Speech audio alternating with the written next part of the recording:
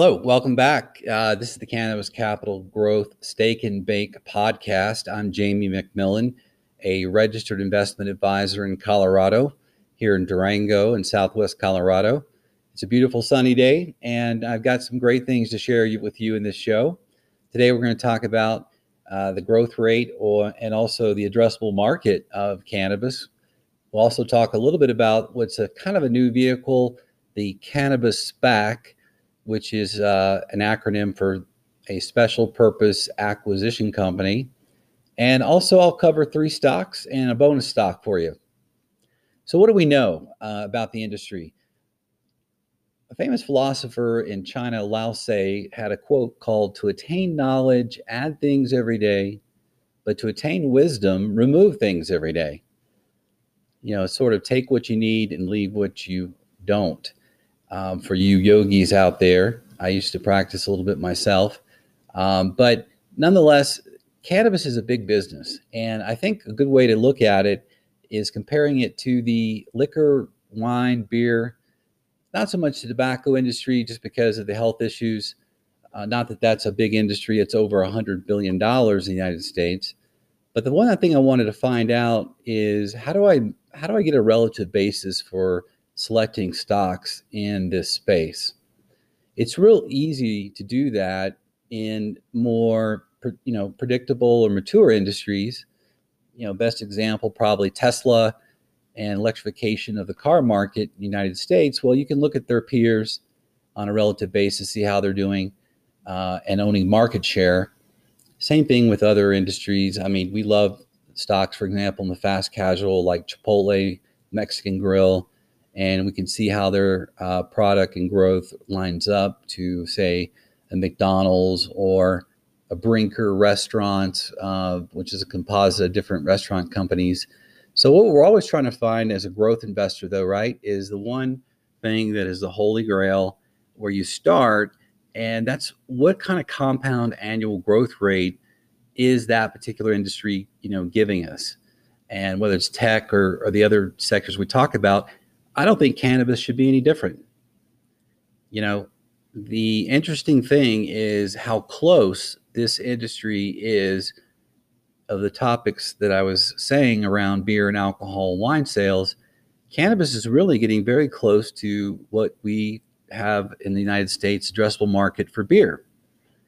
That level for beer right now is over $100 billion addressable market for beer sales. Cannabis right now is hitting about an $80 billion addressable market. So they're very close. And what's distinctive about this is not so much the market, addressable market, is that the beer industry is really, it's a tough business. It's extremely competitive. And what you've noticed, whether it's, Coors, Molson Coors, or Budweiser, or all the Pabst and big labels of modern beer companies, they have really had to innovate, right? They've had to produce those spirits in ways that are less calories, healthier, if you will, if that could be said, and really trying to get to the consumer where the caloric intake is not as high and somewhat of a healthier experience and dosing, if you will, around the alcohol business. And that's happening with cannabis. So what was once just flower sales is tremendously growing.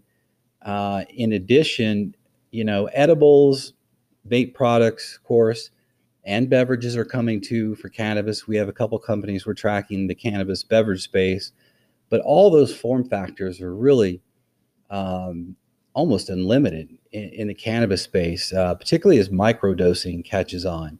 But again, I'll leave you with that subject in the sense that if you're going to look at cannabis for your portfolio, and you may have been an investor in alcohol or tobacco companies or other related types of industries, this one in particular, like I said, Cowen and Company, some of the research investment banking groups out there have been pretty right on about the 20% or higher compound annual growth rate in terms of sales and revenue. Now, that's not saying all the cannabis companies are profitable, right? I mean, you probably owned a couple or in your portfolio that you probably wish you didn't. I admit we have too. But right now we're seeing a reversal where a lot of those assets were sold off last year, particularly by investors.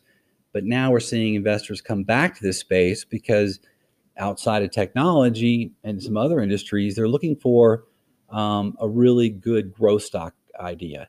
One of the most successful mutual funds I ever saw run was by Peter Lynch, the Magellan Fund, and back then when he was running that fund, it was the most popular fund in the United States. But Peter had a way of finding good companies that were actually often even small and mid cap companies that became really large companies, and he really increased his holding period for those. Which, when you do that, you have a higher chances of success. So this is a sector that I anticipate not long from now it could actually be part of more and more indexes and investments through these mutual funds and other vehicles. We happen to manage our portfolios more in individual stocks. So, at a 1% annum fee to manage the portfolio versus a mutual fund, I always tell clients the distinction is you know what you own in your portfolio with us because you actually own the companies. So, the other thing we want to know about investing, of course, is always like Apple's knows their customers, right? Google knows their customers. Facebook, those kind of tech companies obviously know the customers in the addressable market. The cannabis industry in itself is really a consumer-oriented experience. So I like to track the Gallup polls, and the Gallup polls always kind of focus more on elections. But in 2019, this is really good for the industry, I think, overall. The American population is about at a rate of 66% approval. That's certainly higher than any most things out there to support legalization. And we've seen that come through in the form of ballot initiatives. We all know these are going on: Arizona, Mississippi, Montana, whatever, particularly coming up next week. But the American public in general has had a big leap from 10 years ago, where Gallup poll was something like 44% supporting legalization.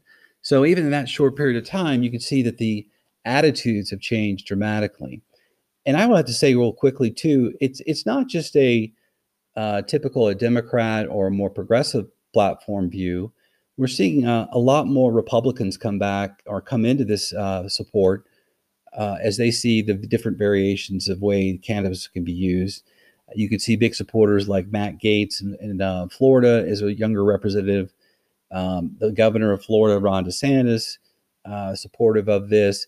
Our own senator here in Colorado, Cory Gardner, has sponsored some safe banking regulations for the cannabis industry and pretty supportive at the margin. So our younger lawmakers are definitely, let's say, more open, and it's less of a partisan issue around the space. Now, if you're watching this as close as we are in Washington, there's no doubt there are significant bills in both chambers of Congress, and some of them are focused on sort of decriminalization, descheduling marijuana from Schedule One, things that we read about, of course, daily. But the big one is the Safe Banking Act, because you think about it, the biggest really barrier to cannabis companies has been not the sales, not the products, not the innovation. It's been the access to capital. You can imagine an industry that has such high taxation, such high regulation, and at the end of the day, they still can't really bank with the big major banks of J.P. Morgan, Wells Fargo, or whatever, or even community banks, and that's a big discount that actually is reflected in the stock prices. So I think once that clears up a bit better, it's a rational step for the federal government to come forward and say, this is a job paying industry. This is a treatment that could potentially help many, many people get off, pharmacology, if you will, kind of drugs, and it's had some success in doing so. And so it becomes very pragmatic then to address the banking situation, because you just can't have armored cars full of cash. You also see digitization that's very strong, right? Digital sales are up huge with cannabis dispensaries. So we're getting there. I think that it will become less of a partisan issue as all these states fill up with legislative referendums at the ballot box to support the cannabis industry. So stay tuned on that one. I think after the election, we'll have more clarity on whether this becomes part of the CARES Act, which has been maintained by the House Democrats to keep that in that bill as part of the sort of some, relief packages, if you will, coming up hopefully after the election. The other thing I'm always looking at too is the players in the industry. Most of us can probably name a few CEOs of company, Tim Cook of Apple, that kind of thing, Microsoft, those kind of stories. Those familiarizations have become very easy because we use those products all the time. The cannabis space is getting into a new phase. And I think probably the best way to describe it is the new phase of financial engineers. The engineers in the finance business are mainly on the coast, and obviously that's the private equity guys and gals, and those kinds of things that are raising money to acquire private assets. And admittedly, the cannabis industry has had some greed that took place. Not corruption really, but just an overabundance of high salary paid people in the beginning. Some of the founders of the companies retaining themselves on boards of directors or in management. And that's fine. They really were some of the trailblazers for the industry. But this juncture we're not really seeing them be the type of people that need to be in the accounting room. So I think it's a good sign. The financial engineers, the bankers, the lawyers, and the M&A people are now in the cannabis space. And that leads me to the SPAC, which is kind of a new creature. Last year, the Marijuana Intention SPAC, if you will, the Special Purpose Acquisition Company, which is basically a blank check for the company that's created through the SPAC to go out and buy private cannabis assets, either their debt or their stock, and reform and streamline the operations and make it more of a consumable type of experience than, say, the old school dispensary we think more of.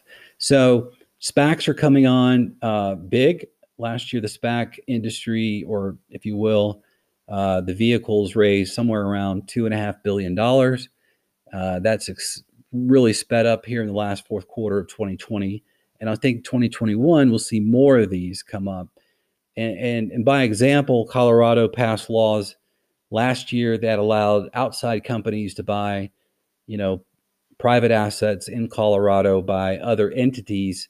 And we're already seeing these kind of vehicles come in and look at, existing profitable dispensary chains, extractions, cultivation, vertical sales, that kind of thing. So SPACs are interesting. I wouldn't say I'd jump into them right now, only because, these things have parameters around them. The SPACs, they got to actually get this deal done within 3 months of coming public to buy up the private assets. They need a lot of financials and corporate governance. And so there's some technical things around SPACs that I think are very fine to look at, but you got to put a big filter on them. And for the average retail investor right now, I don't think that's necessarily where you want to go, just because I see so many other cannabis assets where their valuations in the public stocks look a lot more attractive, I think, more than ever. And that leads me to talk about what you're probably on the show for, and I would be too. What are the companies that you're looking at, Jamie? That's probably what people are asking. And by the way, this podcast now, we can actually take questions once you hear the show. So go ahead and feel free to do that. And if you want more information about us at cannabiscapitalgrowth.com, you can see some of the holdings.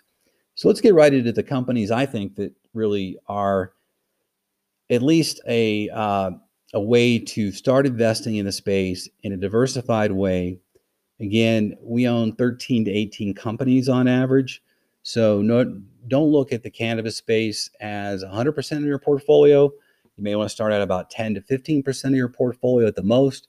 But within that percentage, just like you would do in any type of diversified portfolio, you want to have at least 10 to 15 companies in different areas of the cannabis sector.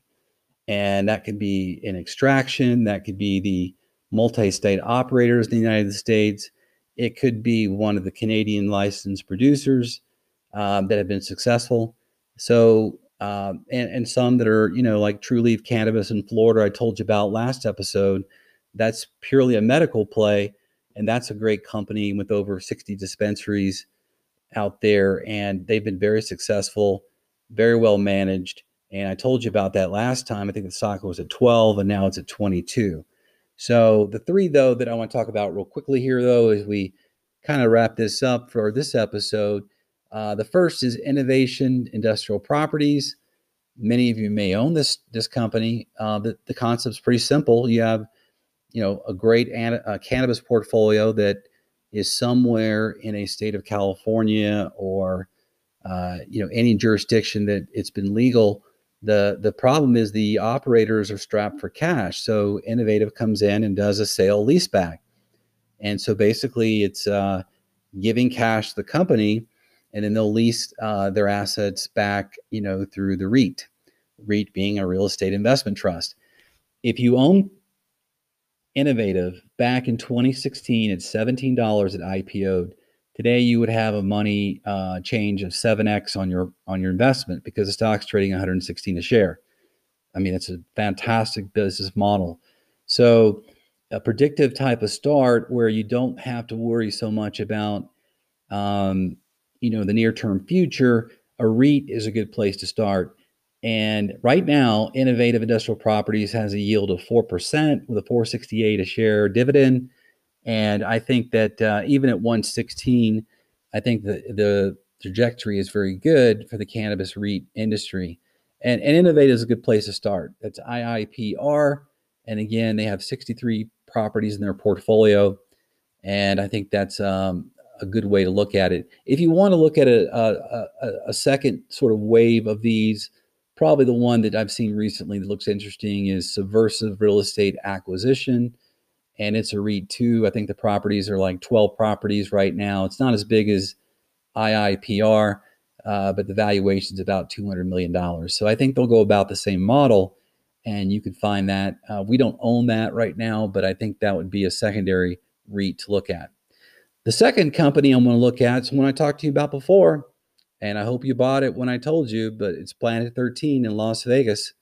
I had a client call me one day and ask me, is there such thing as a Planet 13? And I said, well, all you have to do is get off the plane in McCarran Airport, and every Uber or Lyft driver knows where this dispensary is. The thing that's unique about this, and I think they're onto something here, is they have now a 23,000 square foot store, thousands of SKUs, any kind of form factor of cannabis you want. And I mean, 1,600 people a day go through Planet 13. That's just remarkable. We've also found out the average spend for a customer in that store is about $123. So this is more of a big box Costco model. But I think judging from their revenue and their sales, they have done very good on execution. And more success allows you to raise more capital and expand. And here's a good kind of add-on on Planet 13. They just recently, with $4 or $5 million in cash and stock, have bought a dispensary license in Santa Ana, California. I know that area. I used to live there in Orange County. There are over 3 million people in that density population. So once that store comes online, you're going to see a lot of folks where cannabis is not sold necessarily in their particular municipality. They're going to cross over into Santa Ana and pick up, I think, even a higher ticket per day in that store. So I think management is solid. I think they understand shareholder in terms of protecting their shareholders, in terms of not diluting the company. The company was successful recently in raising some more cash. But I think I was talking the stock here. It was like $2 and something that last show. It hit $4 here recently, pulled back to 3 something. But I think this is going back over $4 a share. And this company is doing $100 million a quarter in sales. So this is not going away tomorrow. I would look at Planet 13. I would watch that facility in Santa Ana as it hits its opening day once construction's done. This might be a big box model, a Costco or Walmart type of thing that with more and more stores coming online, it could be a really interesting, expansive story. So early investors here, I think, have done well. That's Planet 13, ticker PLNHF. The other one I want to go over is one you may own in your portfolio. I think this is a pretty widely known company in the multi-state operators, is Green Thumb Industries. Green Thumb has been a phenomenal stock, phenomenal company. They have a tremendous fan base, raging fans, I would say, for their dispensaries, for their experience in their Rise locations in Pennsylvania and stores in Illinois. Now that Illinois is legal, you have a stock here that got low as $4.75 a share back in March. Of course, a lot of stocks were cheap during the sell-off of COVID, but the stock has come back, tremendously. It's now $15.74 a share. The dispensary locations they have, though, I think are smartly played. 8 Pennsylvania licenses and operations right now, 8 in Illinois, and more being added really weekly almost. And Ben Kovler, who's the CEO founder, has done just a great job of executing, the strategy. They try to keep their cost in line. They are attentive to their customers. They have good branding, and I see them as a vertical because they also have 13 manufacturing facilities. So this ticker is GTBIF, GTBIF, and right now the stock, let's say 15.5 or so per share. This company's doing revenue of $500 million a year. I think this is one you could add to your portfolio as they expand, particularly as Pennsylvania may look to broaden their legislation on cannabis.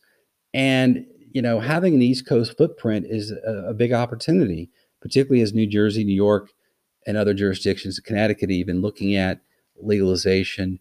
There's nothing better than bringing a successful brand story from one state to another. It makes the operation launch so much easier. So Green Thumb, we own it in our portfolio. We've had it from the beginning.